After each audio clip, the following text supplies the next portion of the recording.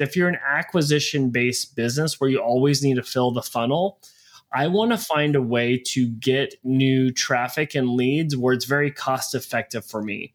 That's where product-led growth can make a lot of sense. I'm Jim Huffman, and this is If I Was Starting Today, a collection of conversations about half-baked startup ideas, growth tactics, and stories from founders, including my own journey as a business owner.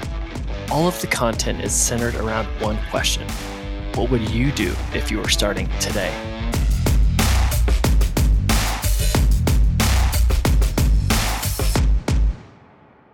All right, today on the podcast, we're going to try something a little different. I have an old friend of mine, Wenting Zhang, who's coming on, and she's pre-launch with her startup idea. She has an insanely impressive background, worked at Adobe. She was a professor in New York around design.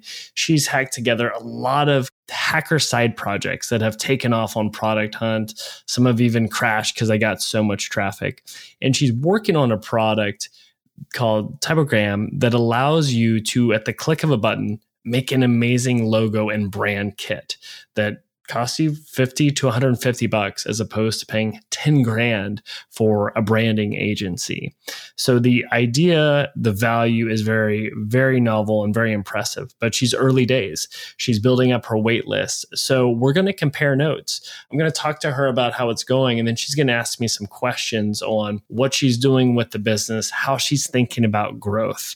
So it's kind of a fun back and forth that I hope you'll get out of it. But I might do some more of this where we bring in founders and really have them talk through what they're going through and problems we have and thinking through what to do. And so this will be a fun one, but I think she's got a really impressive idea that could be something special in a year, but obviously easier said than done.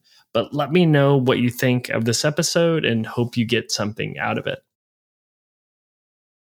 All right, welcome. Today on the podcast, I have somebody that I've actually come in contact with, it might be like 7 or 8 years ago, which means I'm getting old. But I was living in New York at the time. I was just trying to get into the startup scene and just attending all the events I could.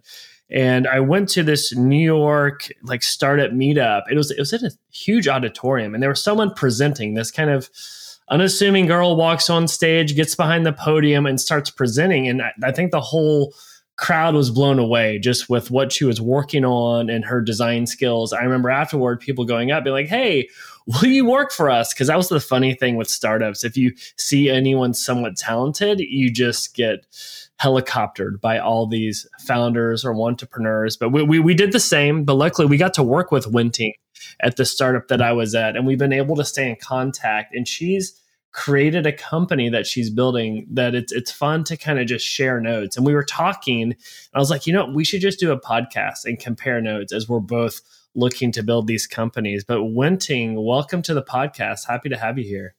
Thank you so much for having me, Jim. A little bit about myself. My name is Wenting, like Jim said. I used to work for Adobe for many years. I think that's after I stopped working with you guys, I joined Adobe, and I was working on heavily on design tools, and that was my dream job. And then I quit Adobe to start my own design tool company called Typogram. It is a logo design software, but unlike Adobe, my software is made for non-designers or non-professionals who just want to create a brand. Entrepreneurs like ourselves, we are in the grind every day, and sometimes we don't have time or money to hire somebody, hire out for a logo design or brand design job. And we just want to DIY, and my tool is made for you for that scenarios. That's super exciting. And so if you go to typogram.co, there's a waitlist page where you can pre-order anywhere from $50 to $125. You're able to essentially get so it's software that allows people to create logos that look professional. You look like a VC-backed company where you're at that level, but you're not a designer. So that's really kind of the magic moment of this. Is that correct? Yeah, that's correct. The pre-order price is $50. The after launch price will be back to the normal price of $125. Maybe contrary to some notion of what logo design should be, we're designing the whole brand kit. So not just a logo, but the entire surrounding materials around a brand. A brand needs to be everywhere, and sometimes you can't slap a logo everywhere your brand needs to be present. So we also create the color palettes and a typography system for your editorials so that your brand can be seen everywhere. So just, when you send an email, you don't sometimes have the opportunity to put a logo everywhere. And there's different levels of brand presence. Sometimes it's very loud, very centered about your logo. Sometimes it's, very subtle. That's amazing. So I want to get into the journaling and everything that you're doing, because you and I are both big fans of this idea of building in public. I think it's great for two reasons. One, it allows you to think. When you have to put stuff out there publicly, it makes you really reassess why you're doing something because people are watching you. And it can be a nice way to build a community and a following as you're building a wait list. But before we even get into that, you're working at Adobe. That's the dream job for a designer. I'm such a big fan of what they've done. And then with Figma, it's going well there. You're like, no, I don't want to make six figures. I'm going to go not make money and start a business. Talk about the decision to make that leap. Was it inevitable because you always knew you were going to do that? Or what was the jumping off point? I have been thinking about that for a while, for a year or more while working at Adobe. There are different factors that I couldn't do that at the time. And it's also a mental preparation I need to do to get ready to not making that much money. I think if eventually I came to this mental model that I think is interesting because when I started to get into the startup business, I always heard investments, right? And VC money. And I was thinking about this, using that as a metaphor. I was thinking maybe I'm a VC that invested the equivalent of my yearly salary to my company. And if I, eventually want to raise money and get other people excited for my startup and put more money than what I, was making every year, I need to convince myself to put the equivalent into my startup. So that's my mental model. Instead of making that money, I'm investing my yearly salary into my startup. And so far I've invested a lot of money apparently into my startup, but that's, I believe in that. And I want to work full time on my startup. And that's the trade-off. Yeah. I like this framework you're using because people will look at investment as money, which it is, but it really is time, and then putting a value on your time because you know what you're paid in a year for something. You're like, why should I be putting that towards another company where I don't have significant equity? Let me put that to my own thing.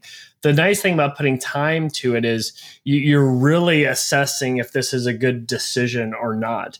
Are there things you did to supplement your income, whether it was building up a nest egg that you could leverage so you could focus 100% of your energy on the project, or were you freelancing on the side to get some one-off jobs to pay for groceries or whatever you need to do to keep a roof over your head? Yeah, that's a really good question. And, your last metaphor was actually one of my points that I'm about to make. This was the planned move. I attempted to quit first when COVID hit. And that's about the time I was like, I want to go to another team or I want to start my own company, another team in Adobe. So it's either transferring or starting my own company. And at the time I was a little scared away by the COVID. I don't want to not have health insurance if I got COVID. I don't know how serious COVID is going to be. So I attempted to quit, but I was convinced to stay for, eventually another year, more than another year. But during that year, I already have this idea, right, to quit. And I planned my move carefully. I definitely internally brainstorm a few income sources, passive income sources. I tried everything. I was trying to sell icons. I have a few icon projects. Maybe that could generate some money significant enough to make an impact on my living. I tried to, like you said, build a nest egg and put them into stock market. That was a good idea, but it didn't work out for the past year or so, but hopefully in the future. And I think freelancing is always going to be option. But I try to do not so much about it. I want to focus, 100% on typogram if possible, have least amount of distraction to create least amount of distraction for myself. Another thing I did is I bought a place because one thing that I was worried about is that my lease is up and without income, if I want to go to a new place, sign a new lease, I don't have the income to back it up, right? So that's what I did. I got a mortgage. I bought a place so that kind of locked in my rent for the foreseeable future to control what my spending will be. That's my point. If entrepreneurs, if you can, I recommend that, because that's a really big problem for entrepreneurs, because founders don't get paid a lot. Even with VC-backed money, founders oftentimes get paid very little, very minimal, because what you're working for is for equity, not for salary. And your investor may have problems of investing too much of their money went into your pocket, right, of your salary. I think there's a survey about how much founders are getting paid. I think, even if I'm backed by VC, I expect maybe $50K per year. Yeah, so I think to quit a job and to start an entrepreneur journey shouldn't be a spur of the moment thing. You need to be planned. You need to be kind of going through your head multiple times, and it's a big financial decision essentially for your life. Yeah, it is. You want to manage your burn. I think that's really smart. It's almost a little counterintuitive the way you did it, but it makes total sense living in New York, because when you're renting places to get a new place, they want to see that pay stub. They want to make sure that you can do it. So if you don't have a pay stub, you're not going to be able to get a place. Whereas if you can lock in a rate that's a good amount for what you want your burn to be, then you're in a really good spot. But yeah, it's really like when you start a business, it has this whole financial decision that whether it's you or you and yourself and your spouse being on that same page. So you're like, all right, let's do this. You've been thinking about it. You've created this foundation to go do it. Another thing, I know you, and you're always tinkering. You've always been like working on things and launching them on Product Hunt. You've got coding fonts and symbols to copy. What are some things you've learned from doing those kind of side projects, side hustles that prepared you for Typogram? Because I think a lot of times people they want to really glorify and fantasize, like you come up with the idea, you launch it, and it's a success. And usually it's like the first 1 to 3 to 4 things you do are flops, or they don't do anything meaningfully well, but it prepares you for that one that does well. Because I have so many things I tinkered with that I would never want to show anybody, but it's what allowed me to get to this stage. But what did you take away from some of those successful side projects? That's a good question, because I think what lead me to entrepreneurship are those little tinkeries on the side. I get excited working on those things, and I want to work on those full time. That's essentially the fundamental drive for me to quit job and do my own thing, because I have such an enjoyment that I'm willing to donate my entire weekend on those things. And people don't believe me for that. I have this one project that I draw 500 icons with just CSS. And people were like, how do you come up with all those time to do it? You must did this for a job. This is a side, product of a job, like paid job. And I said, no, I did it on a weekend and I had so much fun. And I would rather do that instead of other things. It's motivating to work on my own thing, and that excitement to push the launch button on Product Hunt. I think that's very addicting too. Just kind of the anticipation, the launch day hassle, right? Like you get those visitors, and a lot of my product when I launch on Product Hunt were Hacker News. People would have requests like, why don't you add this? Why don't you add that? Or in midday, because it was so successful, it crashed because it was like I was on the free plan. That happened multiple times actually, but it was excitement. It was fun. And I want to do this full time. But there is something that I learned from those that is actually different from doing a startup.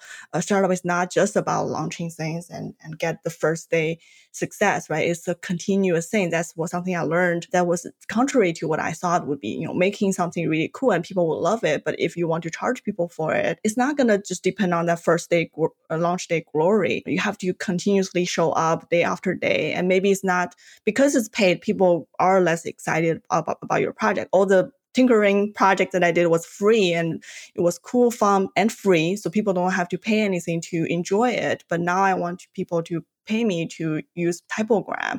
And that's a different thing. And people are not going to be raving about your product if it doesn't meet their expectation of the $50 they paid you or however how much money they paid you. So it's a different game sometimes, but learning to launch products, that's a really good foundation for me to build on, because once I have this, I know a few channels to market them. I know how to get my product out there. I know the first step, and that was enough of a confidence boost for me to take the leap of faith.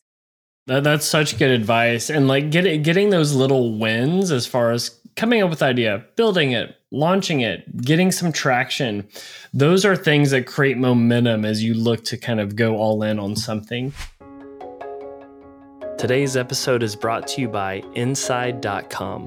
Are you a founder, marketer, or executive that's looking for the next untapped social channel? Then look no further. Seriously. This one just launched and it's already getting insane traffic. It's like the website love child of Reddit and Twitter, but for business. I love it because it's the social news site and community site that actually cuts through the noise, unlike other platforms. I can discover content from other founders, plus it's a great place to share my own thoughts with professionals. I'm actually starting to get a little bit of traffic from it. For me, I like the topics feature because I can easily jump into Inside. I can filter by startup content, e-commerce content, or marketing content to find things to help me learn or to help me make my own business decisions. Plus, they host AMAs. That means Ask Me Anything, so you can connect with other like-minded professionals. It's more than just news. It's an efficient way to grow your network with impressive business minds. I was sold on them because of the team behind it, Alex and Jason. This is the brainchild of Jason Calacanis. He's one of the hosts of my favorite podcast, the All In Podcast. He's an icon in the business world, the startup world, and he knows content. So you know the quality's there. Last, you might want to grab your Inside URL before someone else does. Luckily, I got Jim Huffman before my nemesis in Minnesota got it. If you want to connect with me, go to Inside.com, search my name, and let's chat. I'd love to know what you think of the podcast or what you think of Inside. Let me know what you think. Before we kind of turn the tables, I'd love to know, just because you're so good at brand and design, what is some brand advice you would give to founders and their startups? Some things that can make a huge difference in how they go to market. Because I get so bummed when I see people work so hard on an idea or a concept, but then their idea of it in their head versus what they invested in a brand or look is very disconnected because they don't know how to take it to that next step. What are some secrets or tips you could give to people to take it, to the 100% level of being an amazing brand? I think one advice I would give to people, I think that's to the contrary of what most people think. Startups oftentimes are very tight on resources, and they think of a brand as something that they could redo in the future. Like, now I would just have this shitty brand for a little bit. After I get the investment money, then I can hire somebody and do a really grand rebrand. Sometimes that's not the best way to approach things. I think brand is something your company needs to grow with. So having one brand that maybe you aren't happy with and then expect, hoping one day you're going to have a grand redo, that's not very realistic, because people are getting know to your brand as your company grows. So you should have brand that is consistent with your journey. The brand should evolve over time instead of having like a huge jump, huge change from one to another. Looking into those successful brands, one day they were a really small company, even including Starbucks or Coca-Cola, they have very tiny brand, and you can see their brand evolving year after year, but there's still some common elements between them that connect them together. They're not like one versus another that's completely two different brands. So I advise people, even you're just starting early, invest in your brand in a way that you think this brand is going to evolve to your next brand, instead of expecting someday you're going to hire a professional to redo everything and completely change your brand image, because that is abandoning all the work that you did before. You should keep that. And that's why I think Typogram is solving that part of the problem, because it lets you have control of your brand assets from the get-go. And initially you have a brand that is suiting your company, how much you want your brand to grow. You can still, Typogram will be there for you. You can still make changes. Another big problem is that founders don't have access to make small changes to their brand. A lot of times I heard stories that someone, hired a contractor working on something, but they don't have the source material or the source file. Just adding like one little letters is not doable. It's very complicated, and Typogram empower you to make those small edits. I have heard stories like, oh, my brand just have another word because I want to be more big. And that was not possible to just add one word to your brand name because it's all vectorized file that it was not text anymore, and you don't have access to those things anymore. So that's something I would advise you to have the full control of your brand from the beginning. Don't have a huge jump or disconnect between one brand and the evolvement of that brand later on. Try to keep a consistent tone, even though it will become better, it will become grander based on your company size, and you may have rebrand later on, but some elements need to be kept between those brands. So your loyal customers, your audience can follow along instead of having to accept a brand new thing every single time that you change your brand. Nailed it. I've struggled with this personally, and I've seen the good and the bad of not investing in brand. I think one of the reasons why people don't is they have good intentions, but they're thinking lean startup, move fast, iterate. And it's, the brand isn't the main thing. It's about the product and delivering value, which there's absolutely truth to that. But a brand isn't just about having a logo or a pretty font. It conveys trust, it conveys quality, it conveys personality or edge or tone. And even with GrowthIt, I was like, I don't need to invest in it. But like a year or two in, I was like, man, we really need to get better premium clients. But as you look at my website, like who would want to work with us? So we made a very big move for us at the time to go all in on rebrand, updating the website and making it look more premium. And we would get so many compliments on it. And a part of me was like, man, I wish I would have done that earlier, because brands more than just logos, it conveys so much more, especially when you put in that lens. So we think about it a lot. And again, it doesn't mean hiring Red Antler and paying $50K and giving them 10% of your company. There's other ways you can do it and iterate. But I think that's really good advice for people to think through, because a brand is a moat, right? That can be your true point of differentiation in a place where you're getting commoditized. And to bring it back, to make this a sales plug for you, with Typogram, you're really kind of democratize. I'm not even going to say it. You're leveling the playing field with people making good brands. I mean, you and I with One Day Design, we're kind of going after design. We're kind of taking down your people, which I feel a little bad about, but it's, making it more accessible so people can have really good designs and brands. But that's fantastic advice. Yeah, I think the entrepreneurs are the best DIYers. I am myself included. I'm a designer, and now I'm coding my app 24/7. By learning coding myself, a lot of the job requires you learn how to do something yourself, or become kind of an expert on everything that you do, right? I'm also learning marketing. I'm learning growth hack. I try to learn from you, and you taught me so much.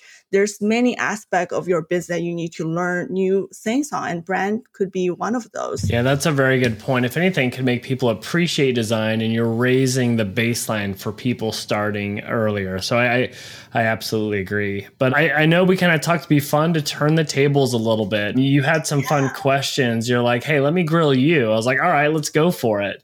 So it's always fun to compare notes, but yeah, have at it. Yeah, I really love this opportunity to kind of flip the table and ask you a few questions, burning questions of mine. Like I said earlier, I'm trying to learn growth hack. One of the things that I did that I want to share before I start asking you questions is doing engineering as growth. So I do the tinkering projects that oftentimes could be an easy success on the launch day. I try to still do them sometimes and use them as a growth venue, launch is a thing, but Trojan horse my Typogram in those products as a way to growth hack. What are some underestimate of advice that it comes to growth? Yeah, and one thing that Wenting was talking about is this idea of engineering as marketing, and there's other forms of this where you could even call it product-led growth. And it's where you build something where the goal isn't necessarily to monetize what you've built, but it becomes a lead channel or tool to drive more business. Some iconic examples would be when HubSpot launched, they did a website grader where you put your website into your URL into their website. They grade it from an SEO and CRO perspective. That put them on the map and how they got leads and then funneled them to their product or tool. There's HitList made this thing called Wonder Tab, where it's a Chrome extension. Every time you open a new place or a new Chrome extension tab, it shows you somewhere in the world you can go. It shows you the price of a flight. And if you're close to LaGuardia, it's like it leaves in 4 hours. And it's a very aspirational thing. There's been other like referral mechanisms. I think it was like Flipagram would put watermark on their images you would put out there. So it became this amazing brand awareness play. These are my favorite ways to grow because of one of two reasons. One, you're not spending money on ads, which can, as you scale, can become hard to keep ROI positive. And two, it lets the product do the work for you, especially if you can make the product the hero. And a lot of companies are unable to do this, and some are. What's exciting about something like Typogram is you can even have some free version where you get it, but it's all watermarked. Or, hey, we'll give you a discount if you share this with 4 people or whatever that is. If you can do it where you set it and forget it, that is amazing. And those can be harder and harder to pull off. Like Dropbox, they got to $10 billion in valuation with their iconic one of run out of free cloud storage, pay for more, or share this with friends and get more free cloud storage. That outperformed everything they did. So first and foremost, if you're able to pull something like that off, go for it. But it's about what makes sense in 2022 and 2023 to do that type of marketing. As far as your question, like what is tried and true to do for everything, I don't have a direct answer for that, but I think it's more of a process and a framework where I think people that haven't done marketing or growth before, they easily get discouraged. They'll try something that everybody's doing. They'll go live with Facebook ads or cold email outreach, whatever that is, and it doesn't work. And they get discouraged and they're like, well, Facebook ads don't work for us. I would just be like a dog to a bone and just really know that you're going to try things. I think Sean Ellis says like 70% of your ideas will fail. If not, you're not trying enough things. And just accept most of the stuff you do is going to fail in a way where it's not scalable and repeatable. But when you have something that works, almost drop everything and go all in on that at the early stages. And you'll be surprised at the things you can scale. So many iconic growth stories today launched on things that don't scale. For me, I was in New York doing free work for people for Growth Hit. I was doing free talks. I still do talks. That still works. And we've grown significantly from those early days. So I think it's just being relentless about these bottom-up approaches. Like for you as a tinker, it could be launching these one-off things, doing different launches on communities. Even one form of growth that I like for kind of hackers like you and even myself, I'm not as techie as you, but it's really building in public and building a community because those are things I get really excited about. And if you look at Nathan Barry and ConvertKit and Justin Jackson and Transistor, they did that extremely well. But those are things that I'm always impressed by. That's a really good advice. I think I agree with you 100% of the time. I think a lot of things you tried, it won't pan out the first time you try it. Not because it's bad ideas, because there are some parameters you need to tinker with to make it work. Just like coding work. You have an idea, you won't just write a bunch of code and run. It's not going to run the first time. Like at least for me, it won't run. I heard a lot about something called product-led growth. And then there's traditional marketing-led growth. I just want to dig into that a little bit more. Where do you see the difference between them and what are your opinion on them? For a digital product, Typogram, which one do you recommend us spending more time on or more energy on? Yeah. The thing I'm thinking with Typogram is what type of business model are we in? If it's $50 to $120, $150 as a one-time purchase, is there continuity revenue as far as people doing another purchase down the road?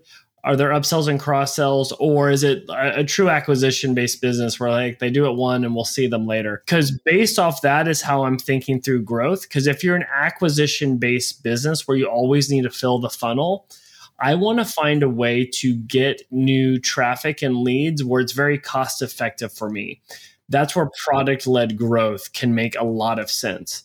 If it's the opposite, if it's a subscription where they're paying a monthly fee or annual subscription, or you have upsells and cross sells dialed in, then I'm down to really get into the game of paid acquisition and some traditional marketing, because you're going to have such a nice lifetime value, how much money you're going to be making in a quarter or in a year from people, that you can experiment more. So those are two things that are going to my mind. But for you, I'm thinking short term and long term. How can you get 1, 10, 50 transactions a month and do that in whatever way possible? And usually that's kind of traditional marketing, but a bottoms up approach, and maybe things that aren't paid, but it's more of you doing content, you doing build in public, you doing community infiltration, trying to do partnerships and collabs. And then as you make more money, investing in paid.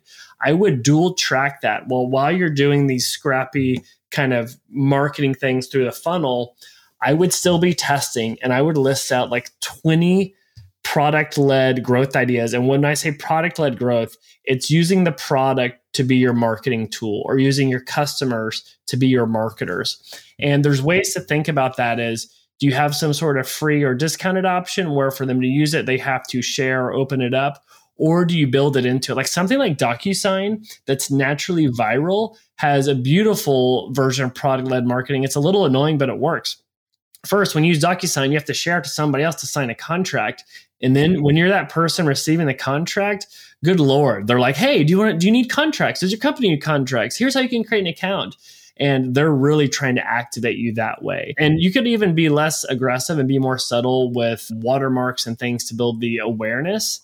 But those are things that could be really exciting, because my guess is when someone's creating a brand kit or a logo with you, they're not just going to look at it themselves. They're going to share it with their team, investors, or whoever else that is. And if there's a way to subtly put that in there, even email newsletters will say at the very bottom, like powered by MailChimp or ConvertKit. So there's different ways you can try and pull that off.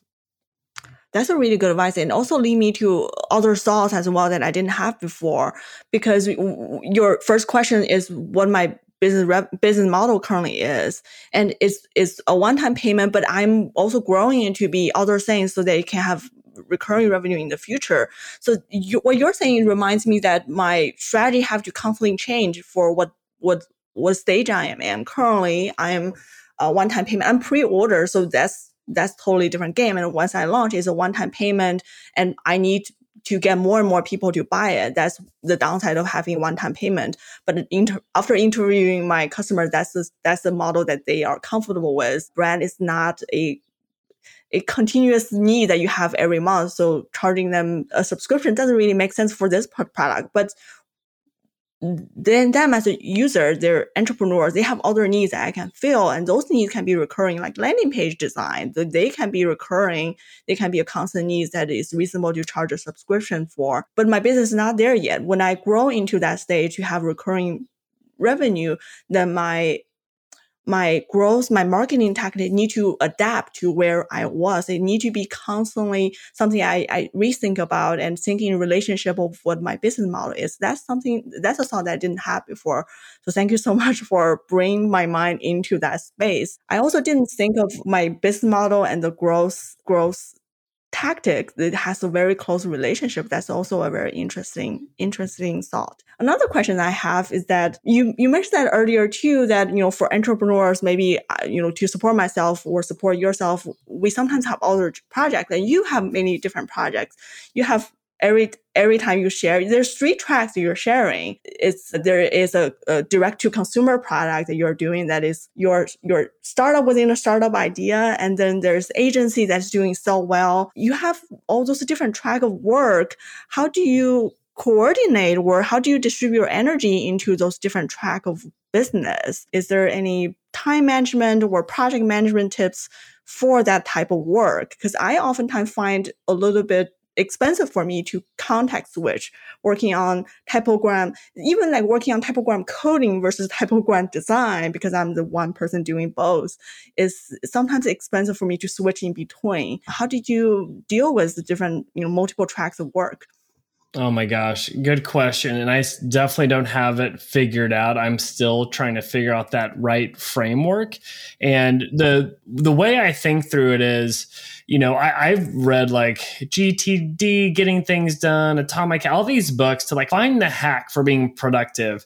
And what I really learned, it's about saying no and it's about focus. So there's some ways I try and do that because deep down a part of me is like, man, what if I was just focusing on one thing and doing it really well? But I know me, I have shiny object syndrome. We have this $3 million challenge of launching an agency, a D2C brand, a productized service, and getting them to 7 figures. So here's what I try and do. First is having an amazing team around me. So when we need to execute something, I'm not doing strategy and execution. And so it's empowering people to deliver on those things and really creating those lanes of what they're accountable for. The second is there are things that I have to do and I want to do. And then there's grunt work I don't want to do. And I'm very big in 2 things. One is trying to minimize transition costs because if one day I'm deep on growth hit, it's hard to all of a sudden jump into a one-day design meeting or Handsome Chaos meeting because I'm not there where I need to be to give the best strategic thoughts or work. So I try to break up days to be focused on things like, oh, this is finance day and operations day. This is creative brainstorm day. And I'm trying to break it up by company. We're not quite there yet, but it's more of like how I'm thinking through work. The other thing I was really struggling with, we have like so much to do and you just stare at your to-do list or your Asana and you're like, what do I work on right now? My email automation flow, the new landing page design, do we get leads? As I have 90 minutes, you want to maximize it. So I started on Sundays just writing down, here are the 3 to 5 things I have to focus on to have the biggest impact. I really had to go back to square one, and then I can sift through all my items. But that's how I'm trying to pull it off. But also know that fires arise and things happen, whether it's work or I have 2 kids, or even today we had a car problem. We have to take the car in. I was like, oh, I was going to work during that hour, but now I've got to like try and find that hour back. And I will have one night a week where I'll stay up pretty late, but I try not to do that more than once because it's not sustainable and you'll pass out. But those are some things I'm attempting to do. I don't know about you, but that's what I'm playing with. It sounds like you have more things to juggle with than I do, but you also have a bigger team. So that's both a challenge and also help to have a team, but is also another stream of work to manage that team. I currently don't have a team. My startup is 2-person, me and my co-founder. We figured that collaboration part out, but just within ourselves, we still have to juggle a lot of different things. And sometimes the shiny object syndrome as well. I kind of want to break away from just coding for Typogram for a while, just working on a brand new thing that I can launch really quickly to get that, like the dosage of excitement, to keep me going. There's a lot of things going on within the startup. I think that's one thing that draws me to it. At a big corporate, you kind of just have to worry about one thing and one thing only, and maybe go to like a couple of meetings. But in Typogram, it's a lot of other things, a lot of other skills to get, and you kind of become a new type of worker or a new person, and during the scenarios, and that's part of the excitement of itself. Thank you so much for talking to me. I think I learned a lot from you. I think every time you talk about marketing, I see the kind of the light lit up in your eyes. I really like that. I like that about entrepreneurship. Wow, that's first, that was so kind of you to say, but that's a really good tell if someone's really doing something they're excited about. If they can kind of nerd out on it and talk about it, or in your case, spend a whole weekend hacking something, launching it on Product Hunt and selling out, and it like gives you energy. There's this quote: if what has worked to somebody else is a game to you, that's where you want to play, because then you have an unfair advantage.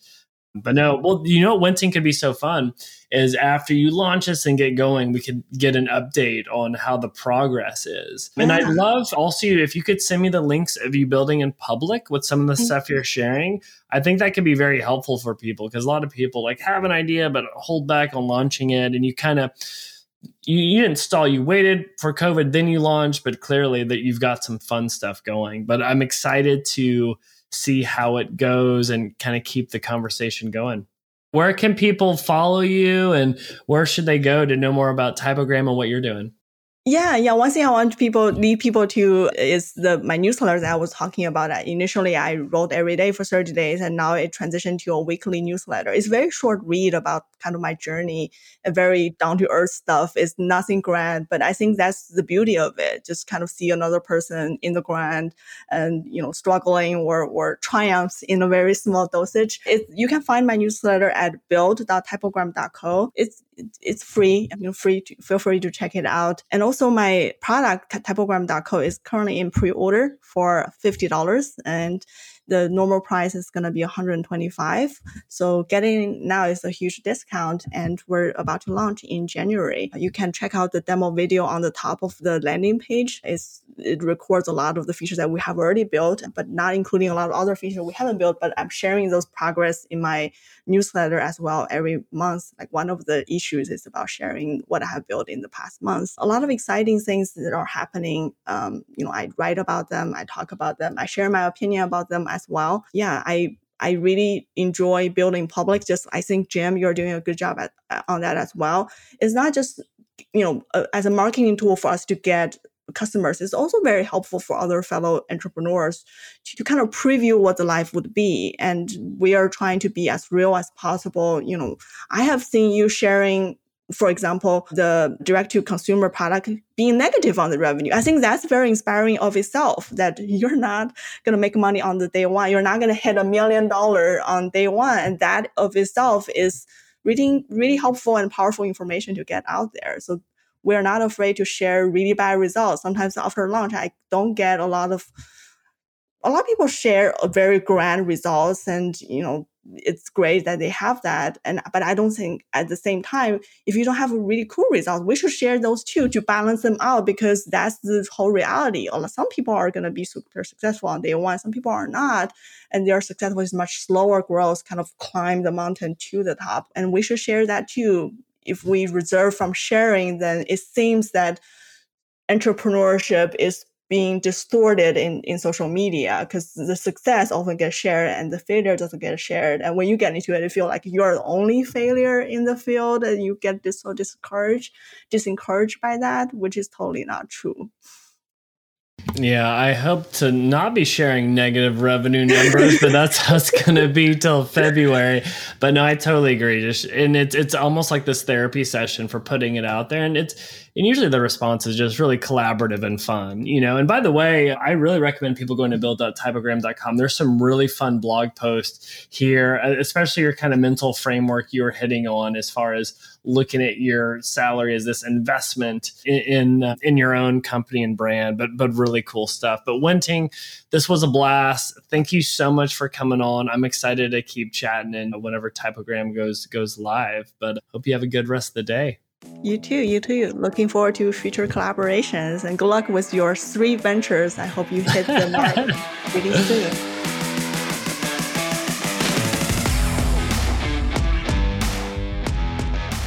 I'll give a few plugs. First, I send a weekly newsletter each Thursday featuring 5 articles or tools that have helped me. You can sign up for these weekly updates at jimwhuffman.com. Second, for anyone running a startup, if you need help growing your business, check out GrowthHit. GrowthHit serves as your external growth team.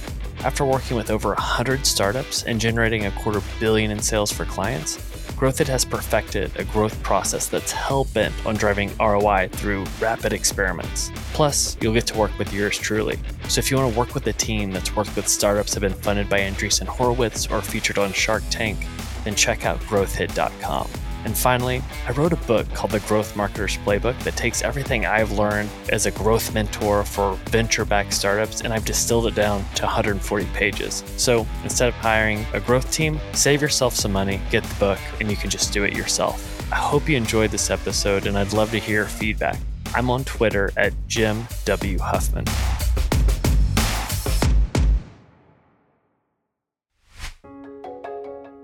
Today's episode is brought to you by Inside.com. Are you a founder, marketer, or executive that's looking for the next untapped social channel? Then look no further. Seriously, this one just launched and it's already getting insane traffic. It's like the website love child of Reddit and Twitter, but for business. I love it because it's the social news site and community site that actually cuts through the noise, unlike other platforms. I can discover content from other founders, plus it's a great place to share my own thoughts with professionals. I'm actually starting to get a little bit of traffic from it. For me, I like the topics feature because I can easily jump into Inside. I can filter by startup content, e-commerce content, or marketing content to find things to help me learn or to help me make my own business decisions. Plus, they host AMAs. That means Ask Me Anything, so you can connect with other like-minded professionals. It's more than just news. It's an efficient way to grow your network with impressive business minds. I was sold on them because of the team behind it, Alex and Jason. This is the brainchild of Jason Calacanis. He's one of the hosts of my favorite podcast, the All In Podcast. He's an icon in the business world, the startup world, and he knows content. So you know the quality's there. Last, you might want to grab your Inside URL before someone else does. Luckily, I got Jim Huffman before my nemesis in Minnesota got it.